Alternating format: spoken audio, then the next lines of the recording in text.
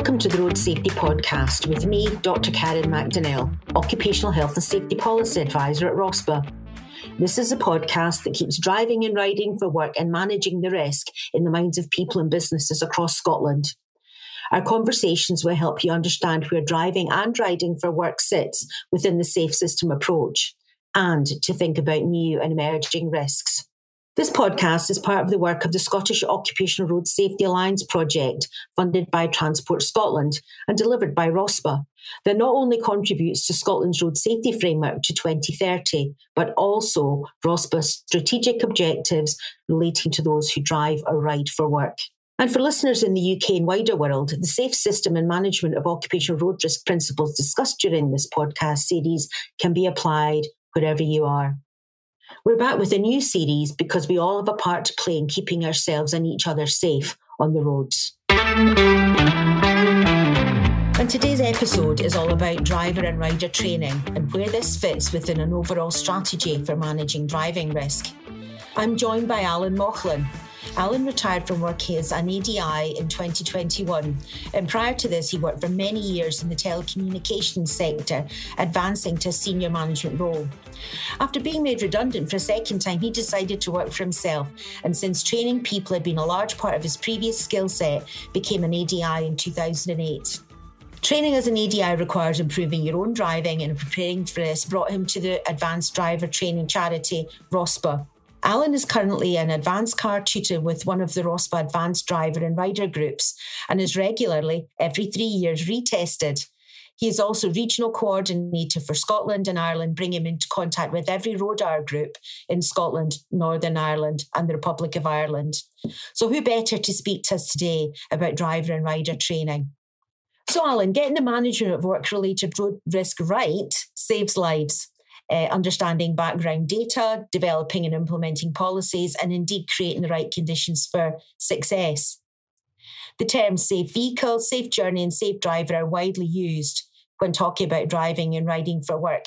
So can we take a moment just to highlight the safe vehicle and the role of both the organisation and the driver and rider in ensuring indeed it is safe?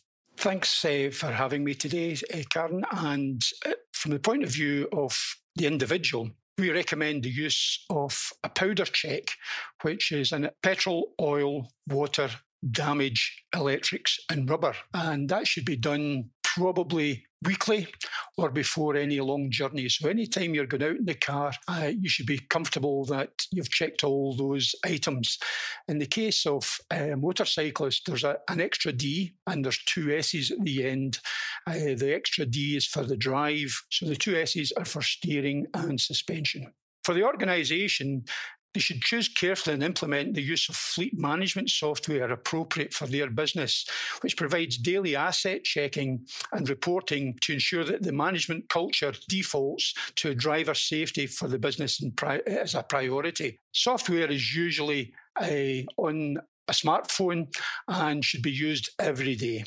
So in terms of safe journey then, because we have we've got three S's here, safe vehicle, safe journey. And again, in terms of safe journey, what's the role of the driver or rider and the organisation? What should be put in place? From the point of view of the individual, you should always plan your route and plan to take breaks during the journey, allow for sufficient fuel stops if required, and be prepared to review and change your plan. You should also ensure that you've checked the latest traffic updates before you leave on your journey. From the point of view of organisations, it is important for organisations to conduct suitable risk assessments and put in place a reasonable and practical measures to ensure that the work-related journeys are safe. Staff are fit, competent to drive safely. The vehicle to be used should be fit for purpose. In organisations where the driver or rider route is employer-paced rather than self-paced, there must be room for the driver or the rider to override the schedule when they come across unexpected delays. And then last but certainly not least, the person behind the wheel or sitting on the motorbike. Safe and healthy driver, what considerations are there for both the driver, rider and the organisation? RODAR suggests using the I Am Safe checklist, where I is for illness, A is for attitude, M is for medication, S is for sleep, A is for alcohol, F is for food, and E is emotion. And this should be an honest self-assessment to make sure you're fit and safe for the journey. From the point of view of the organisations, according to the Health and Safety Executive, organisations must manage the health and safety risks to workers who drive a vehicle or ride a motorcycle, whether it's powered two-wheeler or a bicycle, on the road as part of their work activity. Health and safety law applies to work activities on the road in the same way as it does in a fixed site, and should also be considered the risk where appropriate for lone workers. Quite often drivers are lone workers and other vulnerable workers. Driving and riding, as we know, is one of the most dangerous things a worker will ever do. Well, that really sets the scene for today's conversation. Driver and rider training has an important role to play in keeping people safe on our roads as part of a whole system approach to risk management. So let's focus for a moment or two on the value that the driver and rider training actually adds. Firstly, from an organisational perspective, how should an organisation identify driver and rider training needs? Because I'm certain one size doesn't fit all. The organisation must make sure that they put in place policies, people and procedures to enable them to understand how their organisation uses the road, the staff that do so, and the suitability of the vehicles they use for the journeys and the journey times they're expected to make. The risks this creates for their staff and other people, the potential consequences of those risks, and the measures needed to manage and reduce the risks and the consequences. Companies can either employ their own in-house driver assessors and coaches, or commission an external company to provide these services. Whichever option they choose, companies should make sure that the assessors and the coaches are properly qualified and experienced. So in addition to obviously having competent training provision, what factors should be taken into account when making decisions about the content of a training session? They should make sure that the driver and rider assessment and training as part of the organisation's overall policy and procedures. Good driver and rider assessment and training does not just focus on driving and riding skills, but also on the drivers and riders' attitudes, their knowledge and understanding of how they can manage the driving risks that they're taking. So that should all be taken in a holistic view of the situation. So that sort of taking a holistic view very much is what the Safe System approach is that's embedded within Road Safety Framework 2030. How does a driver-rider development programme actually raise awareness of other road users, for example, vulnerable road users? How does that reduce the risk of harming them? According to the DVSA, there should be a competence framework in place for anybody that's driving, or for employers who use drivers, etc. They should prepare themselves and the vehicles and the passengers for the journey, and they should always make sure that they're up to date, the latest rules and regulations involved on the road.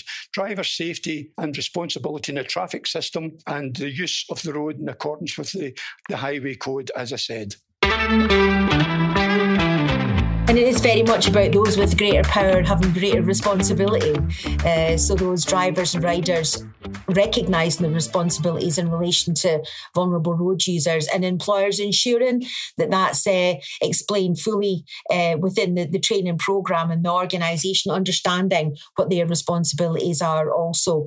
So from a personal perspective, what are the biggest barriers that people have to overcome when undertaking driver or rider development programmes?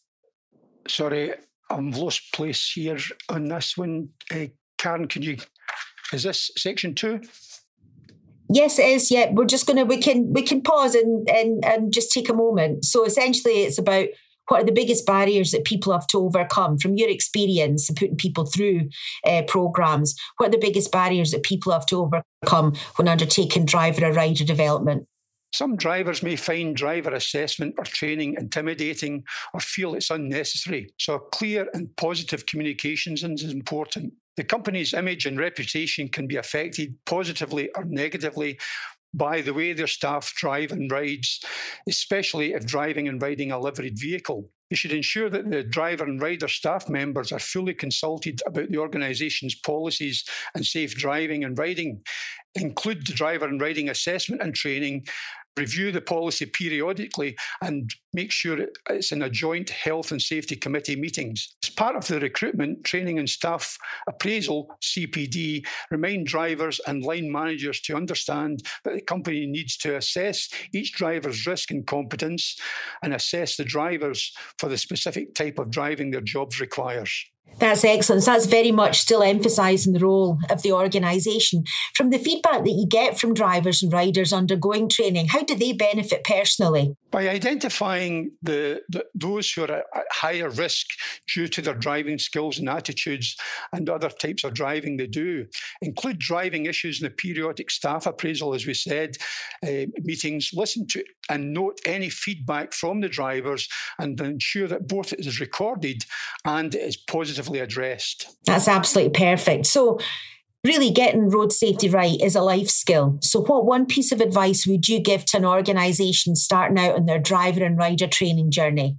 Expect safe driving. Make sure that all staff, including directors, senior managers and line managers, understand that all staff are expected to drive safely, responsibly and legally. Make the ROSPA Advanced Award or similar an essential requirement for employment, or make it as part of their CPD. And continuous professional development is indeed about enhancing life skills. So to the people listening into our conversation, why should they choose to engage with driver or rider training? We mentioned earlier that driving is the most dangerous work activity that most people do, and it contributes to far more work-related accidents, deaths and serious injuries than all other work activities. Not only that, the DVSA national standard for driving cars and light vans expects it. So how can these conversations like the one we're having this morning, how can having these conversations through the SCORSA network make a difference? By facilitating conversation and highlighting the benefits to organisations, and when implementing an effective driver riding training programme, such as train drivers and riders identify potential risks and avoid incidents. By adopting an improved driving style will reduce vehicle wear and tear and save money and fuel. And training also helps to increase employee satisfaction, allowing organisations to retain their skilled and valued drivers and riders for longer. Also, by signposting strategies addressing fatigue and stress in the workplace, such as the Sleep Ambassadors training, eco-driving and defensive driving. My thanks to our guest, Alan Moughlan, RODA Regional Coordinator for Scotland and Ireland, and thanks to you for listening. Don't forget to subscribe to the podcast on your usual podcast provider so you don't miss an episode. And we'd love it if you could leave a review. It really makes the podcast easier for others to find. The Road Safety Podcast is produced by Fresh Air Production. I'm Karen McDonnell, and thank you for listening.